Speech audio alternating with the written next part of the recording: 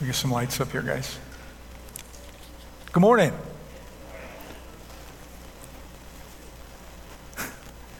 It's good to see you all this morning. We're all spread out all over the place, but I'm sure glad you're here. Thank you for coming. Got a couple quick announcements I want to go over before we get into the message today. This Saturday, October 31st, we're going to have a drive-through family fest. Basically, we're going to have people drive through their cars with their children. We're going to give them candy. We're asking some of you to decorate the trunks or the back ends of your car, stand out there with masks and gloves on, of course, and just greet the children as they come through. Give them an option to get out and to get some candy.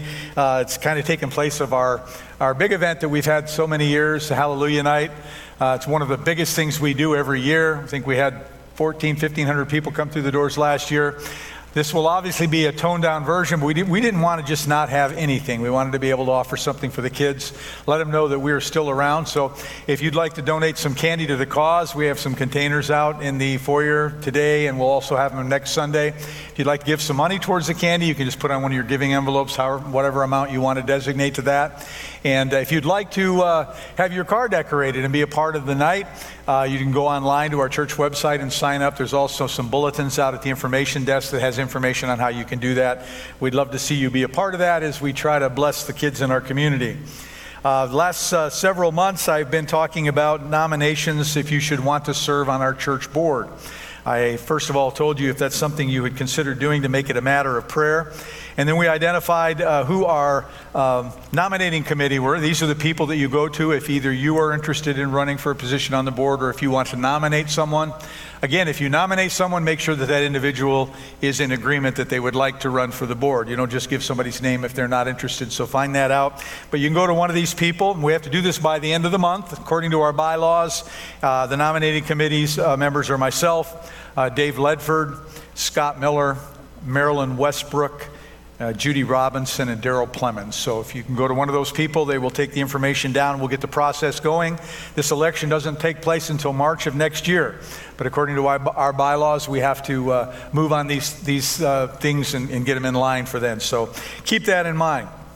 And lastly, and I don't mention this enough, since COVID and since all the rules and regulations have been put on us, we don't receive tithes and offerings during our worship services anymore for obvious reasons. So I just wanted to remind you, a lot of people give online, some people text give, some people drop by the church. We have 2 dispensers in the foyer on the wall with the big signs that go from floor to ceiling. You can drop your tithes and offering in there just in case you were wondering. But everybody keeps reminding you, you've got to tell people that, so I'm trying to get better at that, but just to let you know, we are still receiving tithes and offerings, and I want to thank you for your faithfulness. You have been nothing but incredible during this entire time of COVID. It's just been a sight to see, and that is a testament to God's faithfulness, but it's also a testament to your faithfulness to God, and I thank you all so very, very much.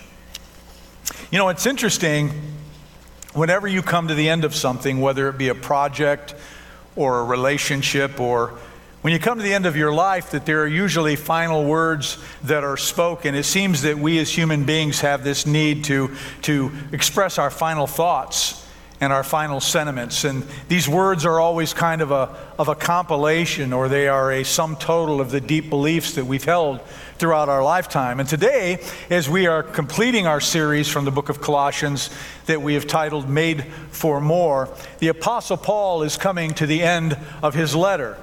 It's a letter that he has painstakingly written from within the walls of a prison to the church in Colossae, and he has some final words that he wants to share with them. And I don't know about you, but I've really enjoyed going through this book as we have deciphered the different verses and applied the truths found within to our own Christian and personal daily lives. But this text that we are going to study today, Colossians 4, verses 2 through 6, is pretty much the final content piece of Paul's letter. The rest of the letter, verses 7 through 18, involve some final greetings and some personal messages, and that I covered a little bit last week at the end of my message. But for the most part, those things would be things that all of us would put behind a PS if we were writing a letter to someone. But as far as any real substantial content saying these are my final words, they're going to be unveiled to us in this small section of this small passage of Scripture that we're going to cover this morning. So let's look at Colossians chapter 4, verses 2 through 6, and we will read Paul's final words to the Colossian church. He says, "Devote yourselves to prayer, being watchful and thankful. And pray for us too, that God may open a door for our message, so that we may proclaim the mystery of Christ, for which I am in chains. Pray that I may proclaim it clearly as I should. Be wise in the way you act towards outsiders. Make the most of every opportunity. Let your conversation be always full of grace, seasoned with salt, so that you may know how to answer everyone." In Paul's final words written in this letter, he says, "I have two things that I am passionate about that weigh heavily on my heart. First of all, one is prayer. The other thing is spreading the gospel message of Jesus Christ to those who are yet to know him." And he begins in Colossians 4:2 by saying this, "Devote yourselves to prayer, being watchful and thankful." Now, throughout this series, I have challenged you to memorize some of the key scriptures found in this particular book. And I would say that this is a scripture that you certainly should not just memorize for your daily walk, but you should apply it to your life. You should devote yourself to prayer. And I want to explain to you what the phrase means. And what I mean by that is I have done an extensive study from the original Greek text, and I want you to listen to me clearly because this is really important. It means devote yourself to prayer. It's as simple as that. There's nothing to add to it or take away. When he says devote yourself to prayer, that's what he means. It means pray a lot. It means pray when you're alone, pray when you're at church, pray when you're in a small group. It means pray morning prayers and mealtime prayers and daytime prayers. It means to pray fervently, to pray expectantly, to pray unselfconsciously, pray when you're up, pray when you're down, pray when you're worried, pray when you're sick or when you are burdened or when you're brokenhearted, pray when you are soaring and setting new records, pray when you're busy, pray when you're bored, pray before the game, during the game, and after the game. It means to pray in the Spirit. He means to pray. That's what Paul means. It was Dallas Willard that wrote these words that I appreciate. The more we pray, the more we think to pray. In other words, the frequency of prayers builds up a kind of momentum that eventually puts us to the condition that Paul talks about in 1 Thessalonians chapter 5 when he says to pray without ceasing. Now, I have to admit, when I became a Christian and I first heard that saying, I'm thinking, you got to be kidding me. How can that be? But some of you know. Those of you who have prayed throughout the course of your Christian life and you have devoted yourself to prayer, you really do come to a place where you can actually hold an ongoing dialogue between you and God throughout the course of your day. And it becomes almost like breathing. And it just feels so natural that if you weren't carrying on that kind of daily dialogue with God throughout your day, you would feel like that there was something wrong. When you understand the nature of being devoted to God in prayer, it's like walking around with a headset on, and one of the ears of that headset is dialed in to the voice of God. Sometimes when you're driving or when you're working or you're going from one place to the other, you can have those kind of ongoing conversations and dialogue with God. God, I am so glad that you are a part of my life. I thank you for your faithfulness to me and to my family. I thank you for your presence of the Spirit of God that indwells me. What I'm facing today may be a difficult day, but I know I'm not going to face it alone. I'm going to face it with you by my side. This is what it means being devoted to prayer, that you carry on an ongoing dialogue between you and God during the course of your day. But let's be clear about this statement, devote yourself to prayer. Because Jesus also taught in Matthew 6:6 in his Sermon on the Mount, he said, but when you pray, go into your room, close the door, and pray to your Father who is unseen. Then your Father who sees what is done in secret will reward you. He says, go into your room, shut the door, and have a more formalized, unrushed, very focused time of prayer. Now, some people spend more time praying in their prayer closet, while other people have this ongoing dialogue between them and God throughout the day. But the point is, both of them are essentially important to your Christian journey. If all you do is learn the discipline of going into the room and having a special prayer time, then when you walk out of their prayer closet, you might not go through your day with that headset on, with your prayer, and your prayer life might be missing something.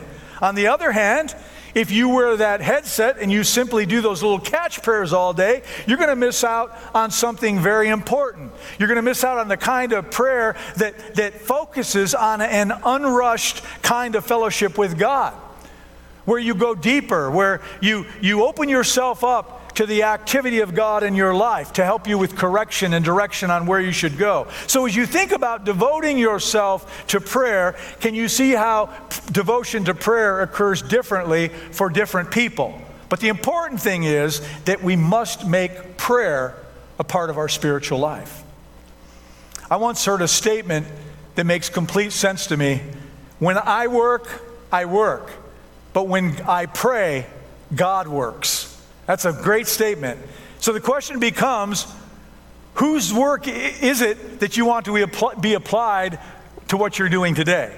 I would much rather have God working on my behalf than my own strength. You see, when I work, I am capable of working very hard. But when I pray, the God of the universe is working on my behalf. And it's His kind of work that ultimately gives me the results that I desperately need. So devote yourselves to prayer. That's the first part of Paul's words here. But then he moves into the second half of what he's trying to say regarding prayer. He says in verse 3, pray for us too. And that us, of course, means his inner circle of friends who are working to build the early New Testament church. And what follows in verses 3 through 6 are phrases to challenge us in reaching those who are lost. It's a challenge for all of us to be mindful of helping our acquaintances and our friends and our family members and our co-workers to come to an understanding and a faith relationship with the Lord Jesus Christ. And before I dig into the following scriptures, I want to say a few things about the Christian life that is never said but need to be said. Being a Christian has some built-in tension to it. It requires balance. Let me explain to you what I mean, because this will set the tone of the rest of what we're going to talk about here this morning. The more mature I grow as a Christian, the more I realize that there is a delicate balance in living the Christian life. For example, if I were to forsake all of you, never associate with Christians again in an effort to evangelize the lost, that would be a negative thing for my personal life. Why? Because I need the fellowship of the believers to strengthen and to encourage me. It's throughout the Bible. On the other hand, if I hang out only with Christians and I have no non-Christian friends at all, then I am forsaking, therefore, the Great Commission that was given to you and I by Jesus before He ascended to heaven, to go out and to make disciples of all men. And that tension that I'm talking about will sadly come from fellow believers as they look down their nose at you for hanging around with the wrong crowd. When you think about it, Jesus, He spent a lot of time with non-believers. It was just the way He did things. It's the way He healed and loved and saved people. And this created tension with the religious leaders of that day. So Jesus lived with tension. I mean, consider this. Jesus was a comforter, but He was also a prophet. And prophets aren't often comforters.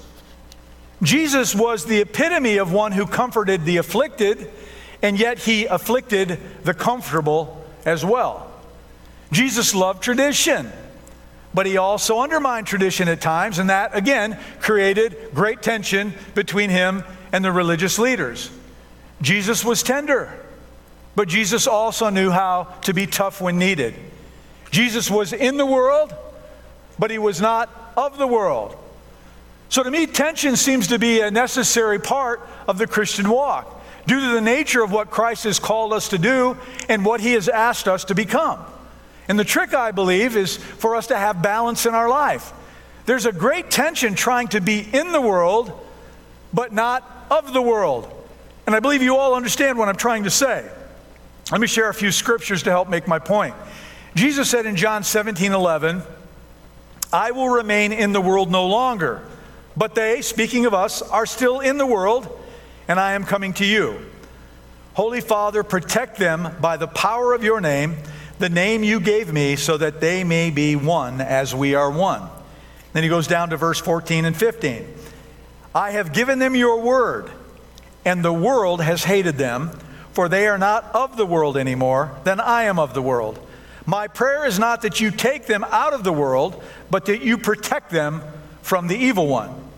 In this prayer of Jesus, we clearly see that we are in the world, but we are not of the world. 2 Corinthians 5:20 tells us we are therefore Christ's ambassadors.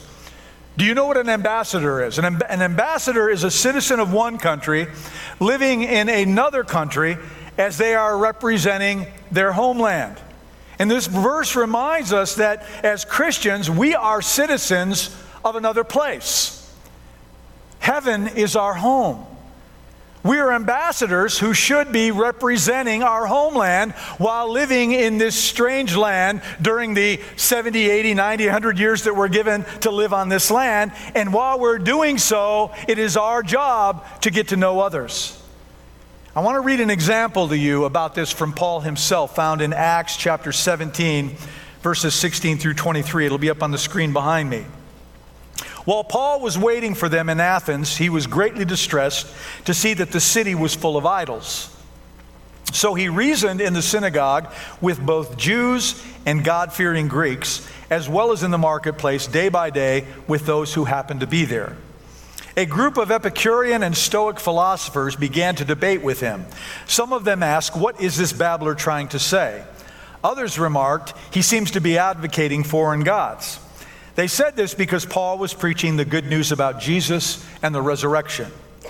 Then they took him and brought him to a meeting of the Areopagus, where they said to him, "May we know what this new teaching is that you are presenting? You are bringing some strange ideas to our ears, and we would like to know what they mean." All the Athenians and the foreigners who lived there spent their time doing nothing but talking about and listening to the latest ideas. Paul then stood up at the meeting of the Areopagus and said, "People of Athens, I see that in every way you are very religious. For as I walked around and looked carefully at your objects of worship, I found an altar with this inscription, 'To an unknown God.' So you are ignorant of the very thing you worship, and this is what I'm going to proclaim to you." And then Paul went on and he proceeded to preach the gospel. But did you see what he did here?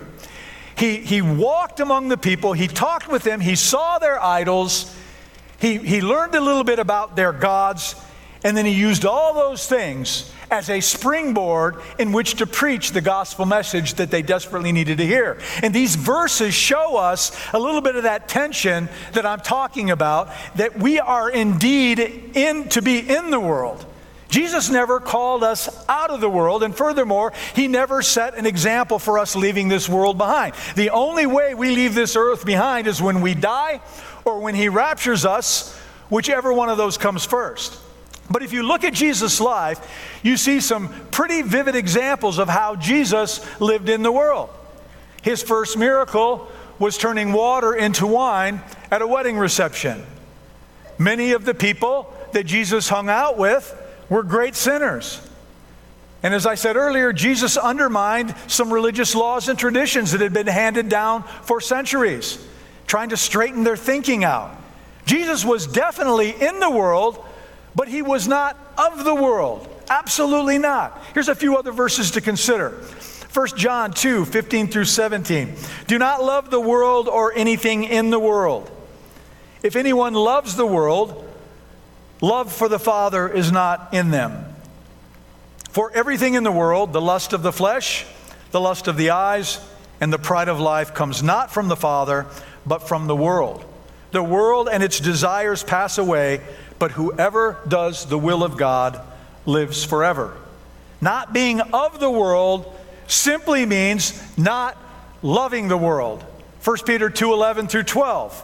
Dear friends, I urge you, as foreigners and exiles, he's referring to us, to abstain from sinful desires, which wage war against your soul. Live such good lives among the pagans that though they accuse you of doing wrong, they may see your good deeds and glorify God on the day He visits us. We are all foreigners. We are all exiles. And a healthy outlook is to realize that this world is not our home. But look at what Peter says in verse 12 about the time that we do live here. He says, live such good lives among the pagans. We are to live among the world, or as Peter says, among the pagans, pagans being defined as people who do not know God. But sadly, what has happened in the modern day church is that we have withdrawn from those people who don't know Christ. We've done a really pretty good job at disengaging from them. Some redeemed men and women of God have actually copped an attitude whereby they look down upon those who are lost, instead of caring about their eternal soul and wanting them to receive salvation.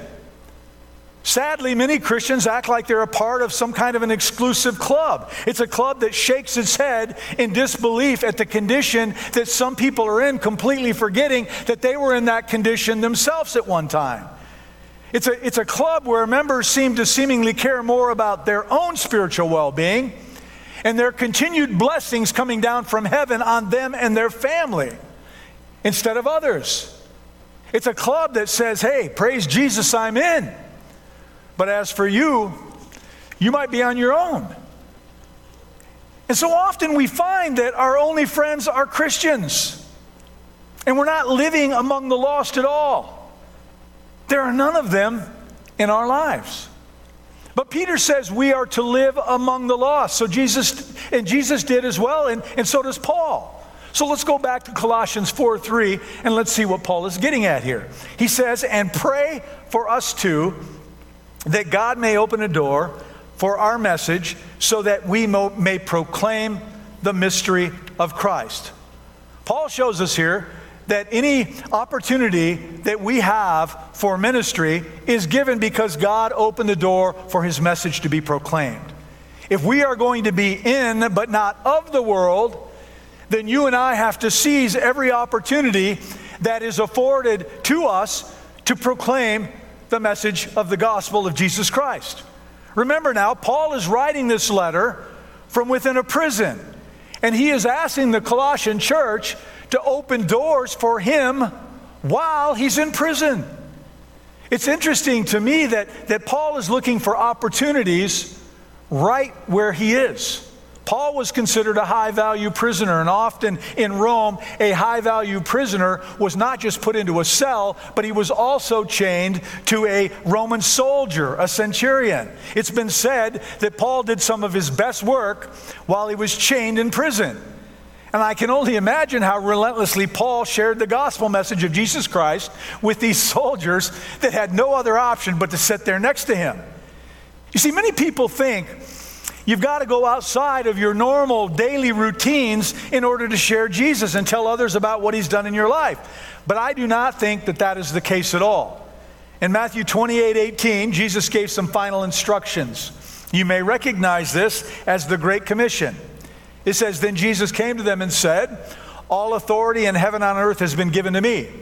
Therefore, go and make disciples of all nations, baptizing them in the name of the Father and of the Son and of the Holy Spirit, and teaching them to obey everything I have commanded you, and surely I am with you always to the very end of the age. When Jesus says, go and make disciples, what He's saying is this: you have already established a sphere of influence in your own life. Where you work, where you play, where you rest, where you interact, where you drive your car. It is within those places, through personal interactions, where we are to make disciples. So go out and make disciples within your sphere of influence. You don't have to go outside of what you're already doing. We are to make disciples as we go about doing what we go about doing every day. And just like Paul, we need to pray that He will open doors for us to share our faith. And I warn you, if you pray to God to give you open doors, He will open them for you. And when you walk through that door and you allow yourself to be used by God to share the greatest message of hope that anybody could ever hear, you will never be the same again. I think what Paul is saying to the church in Colossae as well as to High Point Assembly in 2020 is simple. He's saying, look, I am not new at this evangelism thing. I've been out trying to spread the gospel of Jesus Christ, the risen Savior, in many different places. And I have taken beatings for it, and I have nearly lost my life. But as I'm nearing the end of my life, I am praying for you, that God, I'm praying that you would pray that God would open doors for us. Because Paul knows that you cannot force the message of Christianity through closed doors. You cannot force people to receive the message of the cross. You cannot cram Christ through doors that are locked up tight. So at this stage in his life, Paul says, I want all of you to pray that God would open these doors for us. Not just doors, but open up their hearts and their minds and their spirits, because without that, we're dead in the water. We can't spread this life-changing message. We can't force it through closed doors. God's going to have to open up somebody's heart and somebody's mind and somebody's spirit so that we can present the message and so that that message can in fact be received. Jesus said in John 6:44, no one can come to me unless the Father who sent me draws them, and I will raise them up at that last day. Paul is simply acknowledging that prayer must precede any and all evangelistic efforts. Period. Prayer has to be a part of that. The two are inexplicably bound together. Try saying that word 3 times really fast. If you ever hope to lead people to Jesus Christ, you got to be a person who is devoted to prayer. You've got to pray for those open doors. I think sometimes we don't pray for open doors because, quite frankly, we're afraid. We'll talk a little bit maybe more about that in the future, a little bit today. So do you pray for open doors? Do you ever ask God to open the doors in the workplace or with the group of people that you hang around with? I realize there's not been a lot of hanging around going on over the last 9 months. But we're talking about now, and we're also talking about when things before and when they get back to normal. Because here's the deal. Unless God goes before you, unless God makes a way, unless God softens a heart or readies a spirit, as I said, you can't force Christianity on anybody. And I want to challenge all of you this morning to pray those kinds of prayers. In fact, I wonder what would happen here at High Point. I wonder what would happen to Red Bluff, California, if all of us in this church and all of us in the churches throughout this community fervently prayed that God would open a door for us every single day. Imagine what would happen to this church, the growth of this church, as we led, each one of us, someone to Christ. We would double in size. We would quadruple. It would be growth that we could never imagine. We'd have to have multiple services. We'd probably have to have Friday night services, Saturday services, and Sunday to take everything in if we followed the Great Commission.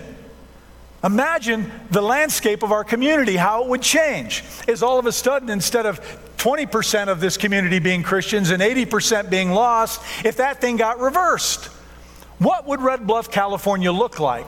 I can guarantee you it would look totally different than it does today. And listen, I know that this is an ongoing theme of my teaching and preaching. Often you'll even hear me pray about opening doors at my closing prayer at the end of every service. Because it is something that we have been commanded to do, winning others to Christ. When we see how many lost there are in this community, the only way many of them will ever find Christ is through you and me. Because most of them will never come through the doors of this church or any church for that matter. And therefore, the only Jesus that they will ever see out there is you and me. And when they recognize Christ in you, they usually start asking questions. And that's when you know that the Lord has been working on the heart of that person, softening their heart, and that door has been open for you, and you need to be prepared to walk through it. And I find it only fitting that as we've gone through this entire book of the Bible, and all that we've learned in Colossians, that Paul's final words would lead us to this obvious conclusion. As we've been talking about our identity in Christ, it must also include us sharing what Christ has done for us with other people. This new identity of being a follower of Jesus Christ, this new way of living, of being a Christian, must include each of us being ministers of the gospel of Jesus Christ. If we all took this command seriously, there wouldn't be enough churches in this city to hold the people who would come to know him. Well, then Paul moves on. While speaking about an open door, he follows in verse 4 by saying, "Pray that I may proclaim it clearly as I should." He says, if God should open a door, if the chance for spiritual conversation comes up, then more than anything else, I want you to pray that I will make the message eminently clear. And I find this phrase rather fascinating because Paul doesn't say, pray that I'll be clever, pray that I'll be impressive, pray that they'll like me. He says, just pray when that door opens and that opportunity is at hand, that I'll make it clear. Some of you know what it's like to pray for an open door because you pray for them. And then all of a sudden, that thing swings wide open and you're suddenly aware that it's now or never. This might be my only shot. So when that time comes, Paul says, you've got to be crystal clear. And speaking about Paul talking about being clear, he realizes that it is the Holy Spirit that works through us and makes us clear during those times when those doors open. So please don't put undue pressure upon yourself about what you can or cannot accomplish or about your oratory skills. Do you remember Aaron, Moses' brothers, or Moses said, I am slow of speech? You remember that? He told God that was his excuse for not being able to do what God asked him to do. And he let Aaron kind of be his spokesperson. Don't ever say that about yourself. God will use you if you allow him to use you. If you make yourself available and those doors open and you walk through, there will be things that will come out of your mouth that you didn't even know were inside of you, but God gave you the words to speak. Please don't ever let that scare you. The point is that you just need to be prepared and you need to allow the Holy Spirit to use you. The second thing you want to be clear about in any gospel presentation is that no amount of human effort is ever going to make anybody right with God Almighty. You can't. The theological term for this is substitutionary atonement. What that means is what Christ has done for us, no human being could ever do for themselves. We have to make that clear because it is counterintuitive to the culture in which we live. If you lined up 100 people who are not of faith in Christ, with no Christian background, 99 of them would say, if I'm ever going to be right with God, then I'm going to have to do it myself. So when you are presenting the gospel to someone in a situation where God has opened a door for you, then let them first know that God's heart is filled with love and that his arms are open wide and that there is room at the cross for them. Secondly, make sure that they know that they cannot possibly save themselves. Nothing that they can do can save them. No penance paying, no acts of goodwill. It's about Christ having paid it all for them. We have to make that clear. Because if you leave that out, you're not making the message clear. And the final thing that you need to make eminently clear is that a decision has to be made. No one is going to drift into salvation. It's you're either going to opt in or you're going to opt out. It's an act of your will. There is a choice in this equation because Christ has already paid your penance, and when you ask him to pay your penance, then he will save you. That's what you want to make clear. You ask him to forgive you of your sin, and what he accomplished on the cross covers, atones, wipes away your sin. It's not about what kind of person you are or they are. It's not about their good deeds or their bad deeds. It's about whether or not Christ has forgiven you of your sin. Christ does for you what no human being could do for themselves. And you got to step up and you got to make a decision about that. Well, then Paul continues in verse 5. He says, be wise in the way you act towards outsiders.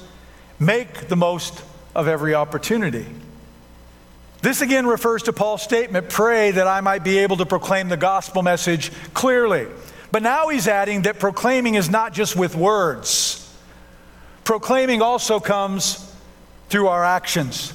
Notice that Paul is assuming that the people in the church in Colossae have relationships with outsiders, with non-churched people. And he calls them to be wise in those relationships. As we go through our daily life, we are to be praying for opportunities to share our faith and to do so with clarity whenever we do it. And not just with our words, but through our actions. I read a story about a Christian couple who moved into a new neighborhood. They didn't know it at the time, but they moved right across the street from a self-proclaimed Satanist. This guy read from the Satanic Bible, and he worshiped the devil. And that family realized when they discovered this, what a crazy opportunity this was for them.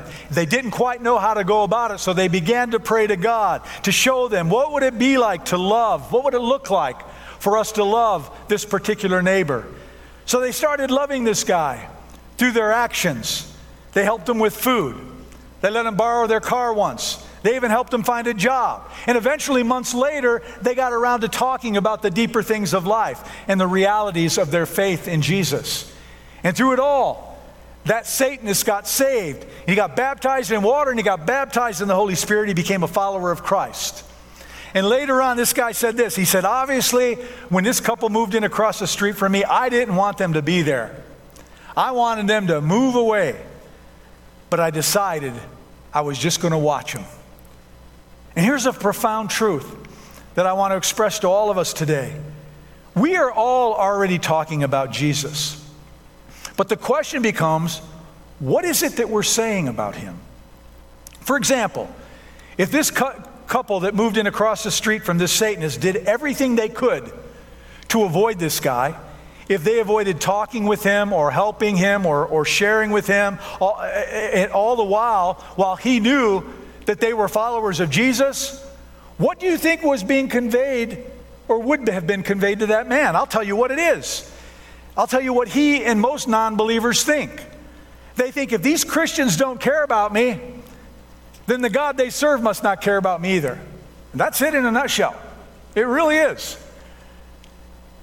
It's just the way it is. We've got to be careful how we live around people and how we react and how we respond to them. You see, if we refuse to talk to or to hang out with or to serve or to love or to share around non-Christians, understand we are telling these people about Jesus, but what we are telling them through what they're witnessing is that Jesus wouldn't talk to or hang out with or serve or love or share with them either. And that's a lie. And we're to blame for that because of sometimes the way we approach those who are lost and who are different from us. We are always telling people about Jesus through our actions and attitudes. So again, the question becomes, what are we telling them? See, Paul's at the stage of life where I know he has seen evangelism done in some very improper and counterproductive ways. And I think we probably have all seen that at some point in our life. And it's like Paul is pleading here, look, we need open doors, but God's got to open the doors. We got to make the message clear whenever that door opens, and we have to stop damaging the cause of Jesus Christ. Stop acting unwisely towards outsiders. Stop any obnoxious, overzealous, spiritually superiority kind of acting around those who desperately need Christ. Stop doing things that push people away from the very God that they need to come to know. Paul doesn't give them a list of do's and don'ts here. He simply pleads common sense. He says, listen, would you just be wise? Would you just be emotionally and relationally intelligent? Would you just be sensitive to them and their situation? Would you pray? And would you listen before you start preaching? Would you exercise great care when you tell your story? When you tell God's story and what He's done in your life? We got to be wise in the way that we act, in the way that we interact with non-believers in this community if we ever hope for them to come from the outside and to come be a part of us on the inside. Well, then he gets a little bit more specific in verse 6.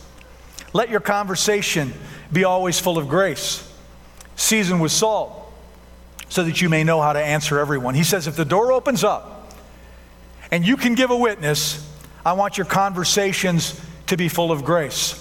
That's a great place to start. But then he says, seasoned with salt. That's a beautiful expression. He says, I'm asking that your conversations with outsiders be loving and winsome and grace-filled. I ask you to be attractive presenters of an attractive life-altering message of an attractive Savior. He says, be gracious. Always err on the side of grace, but season your words with a little salt too. That means to add a little edge, a little flavor. Make sure that there's a little bit of a bite to it. You say to them, the subject that we're talking about today is the single most important subject you will ever discuss in your lifetime. And it will be hard sometimes for you to wrap your mind around it. But this is it. This is the entire ball game that we're talking about. And that's the edge part. That's the edge. That's the little salt. That is raising the ante just a little bit. Because you got people's attention. They're going, really? And you say, yes. This is about your life. This is about your eternity. So if we need to take a few more minutes to get this right, I got all the time in the world. Let's talk this through. Because this is the most important decision that you're ever going to make. And High Point, can I just say this morning that every one of us is called to do this. Not a one of us is exempt. I don't care how young you are. I don't care how old you are. I don't care if you have Christian friends and non-Christian friends or one way or the other. We are all called to be ministers of the gospel. Throughout my years in ministry, I have to tell you, I have been shocked by the amount of times I have been asked by people in the church for me to come and to lead a relative or a friend or a work associate to someone, to lead them to Christ. That's always perplexed me. And don't get me wrong, I'm happy to speak the gospel and to lead someone to Christ. But what makes you think that I've got to be involved in that process? There's nothing that says I have to be involved in that process. Can you see something? If it's gotten to that point where you're coming to me and saying, I want you to come and lead my friend or my sister or my uncle to the Lord, God has already opened that door for you to even be coming and talking to me. That door swang wide open for you, and you chose not to walk through it. And when it opens, you need to walk through it boldly. And you need to cast aside that fear that we all have and follow through and lead them to Christ yourself. And that will do two things. It will bring you closer to that person than you've ever been before, because you've just given them direction to the greatest thing that will ever happen in their life. And secondly, it will bring joy into your personal existence that you've never experienced before. And here's the deal about what I'm talking about here. Your friends, your family, your work associates will much better receive the truth from you, someone that they know, that they have built a relationship, than they ever will some stranger who comes in from the outside and say, hey, I'm Pastor David, I'm here to lead you to the Lord. Can you get that? They want to hear it from you. The reason they're asking is because you live a different kind of a life and they want what you have. You cannot become paralyzed in those moments. You must prepare to act on those opportunities. And that's precisely why we pray ahead of time for when those opportunities come, that we will walk through the door and that we will do it well and we will express it in a way that is meaningful. My prayer is that we would be so firm in our faith that we could not stay silent about who Jesus is and about what he's done for us. Paul says, that's what I want you to pray about for me. And High Point, that's what I want you to pray about for yourselves and for each other and for this body of believers as a whole, that we would pray for open doors, that we would make the message clear once those doors open, that we would be attractive and wise towards non-believers, and then when we have that opportunity, that our speech would be filled with grace, seasoned with salt, with that little bit of an edge, and then leave it in God's hands. Because here's one other thing. Ultimately, it is his responsibility to save. You can't save anybody. You can just give them the news. They've got to make a decision. Liz, will you come forward, or we're going to come and close this down? I want to tell you a story about a man I used to work with. Let's just say in the years that I worked with Mike, I wasn't saved. I was deep into sin. And it showed by the way that I lived my life. And I was an influence in Mike's life, and sadly, my influence wasn't for Christ. In fact, the truth of the matter is that I introduced Mike to some sinful behavior, some sinful actions, and I knew that those things that I introduced him to grew in his life, even after we no longer worked together. One day I committed my heart to Jesus, and he transformed my life, and I wasn't the same anymore. And after several years, God had a calling on my life to go into ministry. Still scratch my head sometimes about that one, because I didn't think I had what it took, and maybe you still don't think I have what it took, but it's just amazing to see what God can do in a person's life. But I remained friends with Mike during that time. We talk on the phone occasionally, enough for him to know that I went to Bible college, and that eventually I became a pastor at a church. And one day I received a call from Mike. He said, "Hey man, how you doing?" He said, "David, I have cancer." He said, "The doctors tell me I got about 6 months at the most to live." And those words pierced my heart, because I realized, barring a healing from God, that Mike was going to lose his life. It was an aggressive form of cancer.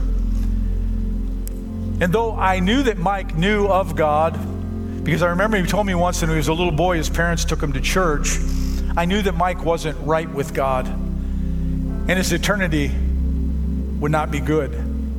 So I asked Mike if I could pray for him, and he said yes, and I prayed over that phone line, first asking God to bring healing to his body. And then after that prayer, I realized that Mike needed more than just a physical healing.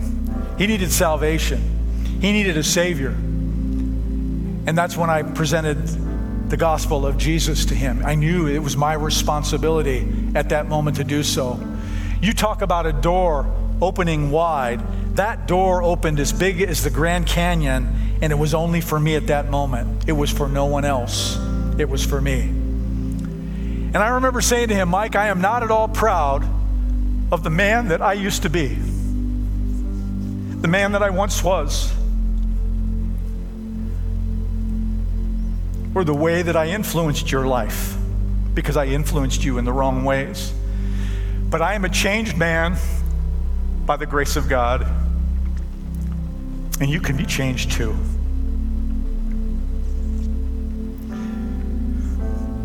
And I said, "Mike, the truth is, you could be dead in a few weeks. And I know you've given thought about what happens after you die. It ain't game over, Mike. It isn't we're done and you go into the dirt and you're never seen again. You have a spirit, and it's alive, and it lives, and it will live on." And then I explained to him the plan of salvation, and how all that he needed to do was to receive Jesus, and he could be certain of his eternal future if cancer got the best of him. And I led Mike to Jesus that day over the phone. And I thought it was so ironic that the man who once led Mike into sin was now given the opportunity to lead Mike to faith in Christ Jesus. And I'll never forget how gracious God was to me that day, allowing me to lead Mike to the cross, because I had grieved over my influence in Mike's life for a long, long time. And now God was giving me the opportunity to lead him in a positive way to the most important decision of his life. Several months after that went by, I was hired to be the next senior pastor of High Point Assembly in Red Bluff, California. And since Mike lives in San Jose, I called him and invited him to come and be a part of the first Sunday that I was here as the new pastor. And when I called his cell phone, a woman answered. When I asked for Mike, she explained that he had passed away 2 days earlier. And though that was sad news, I lost a friend, I rejoiced inside, because I knew that everything was well with Mike's soul. And I will be eternally grateful to my Heavenly Father for allowing me the opportunity to be the one who led Mike to Jesus. And can I just say to all of you this morning,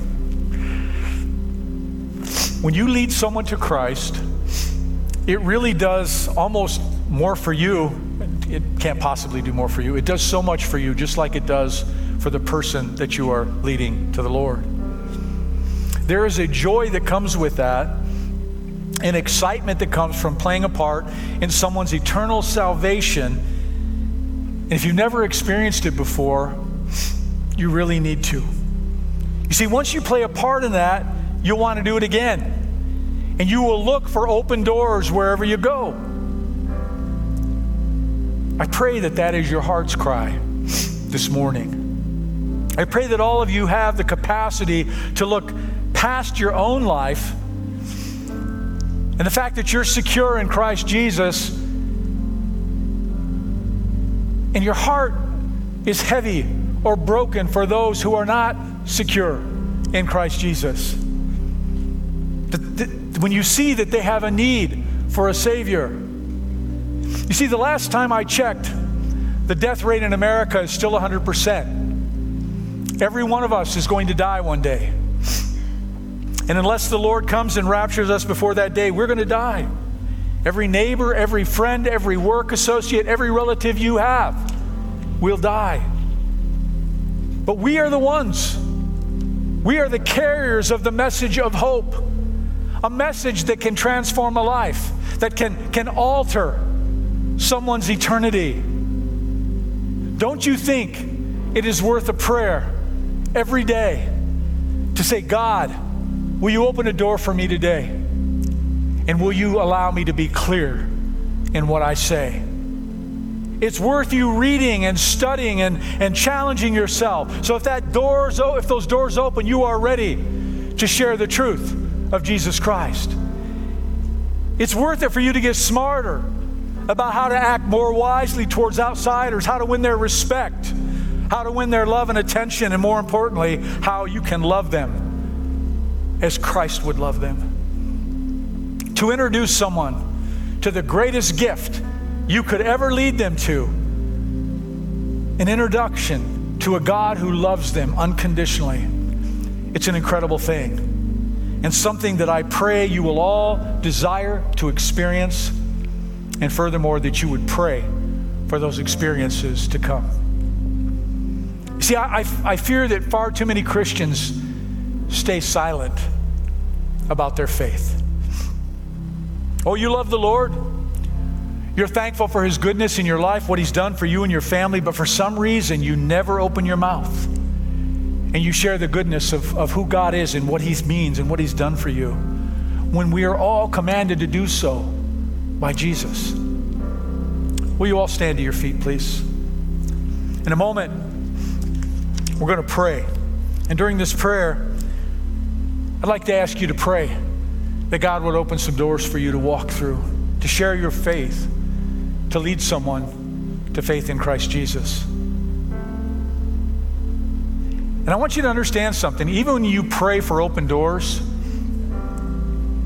and you walk through that door and you share it clearly, they may still not accept Christ. It doesn't mean that you failed. It just means that they're not ready at that moment. And when they do find Christ, and they will, because all of what you said plants seeds down into their spirit that they can't let go of. And it will cause them to talk to other people, and it's almost like a chain effect, and you're a part of a chain link, and eventually that person will find Christ.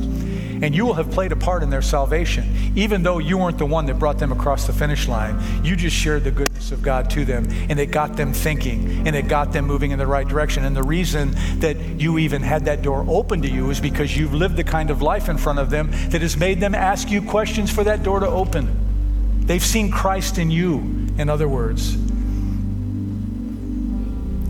Maybe you don't lead them to Christ, but you simply invite them to come to church with you. You know they'll be given an opportunity to receive Jesus here in one of these services. The point is, we are called to be active participants in sharing the good news. If God has transformed your life, you should be telling others about that transformation process. You should be praying for open doors, and you should be praying to recognize those doors when they open, and then you should walk boldly through them and allow the Holy Spirit to work in and through you. So let's pray this morning that God would use us this way, personally and corporately as a church. And if you're here today and you don't know Jesus yourself, or if you're watching online and you don't have a relationship with Christ, you can receive him during this prayer time. The Bible says to receive salvation, you must believe and confess. You must believe that Jesus Christ is the Son of God. He is the only way to the Father. He came to this earth and he lived a sinless life, and he died a horrific death, and the blood that he shed on the cross of Calvary covers or atones or wipes away your sin. And all you need to do is say, Jesus, I believe in you. I believe you did all of this. I ask you to forgive me. And he is faithful. He will cleanse you of all unrighteousness. God's Spirit will now indwell you, and you can start down a new path. The confession part is just saying all that in your prayer. And you can become a believer in Christ. And our hope is that as a church, we can come alongside of you and help you grow in your Christian faith. But if you're already a Christian, I want you to pray that you would be bold, and that God would open doors for you this week and in the months and the years to come, and that it would become a lifestyle for us. Let's bow our heads in prayer. Heavenly Father, I thank you for your word.